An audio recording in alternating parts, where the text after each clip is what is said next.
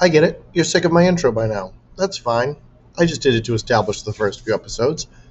You're not here for me. You're here because you want to hear what people have to say. I understand. So, without any further ado, let's just get to it.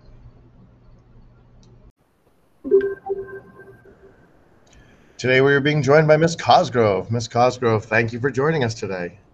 It's a pleasure to be here. So, I have my two questions. Question one, how long have you been involved in education? This is my third year teaching overall, but I went to undergrad for secondary education and mathematics. And what is your top teacher tip at this point? I would say that it's definitely important to build relationships with all of your students. I like to start off the beginning of the class, whether that be the trimester or the year, and I like to tell them facts about myself, and it's usually like weird ones. So like I enjoy horror movies and films and things like that. So all of my kids pretty much know that I like horror and all types of horror. So we have discussions about that because I find a bunch of kids who enjoy that as well.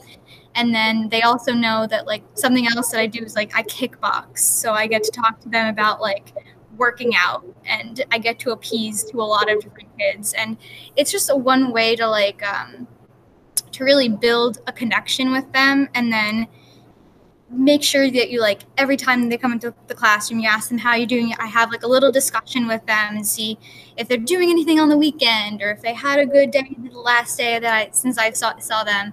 And then we just build a relationship, and then they tend to find it easier to ask me questions or to let me know if there's something going on in their lives that is affecting how they're learning or the work that they're doing. I also feel like if they feel like you see them as a human, they're willing to take some risks. They're also willing to do stuff because you tell them to, and be like, all right, we trust you. So although I don't understand why we're doing this, I'll do it. Yeah, definitely. All right. Well, thank you very much. Thank you.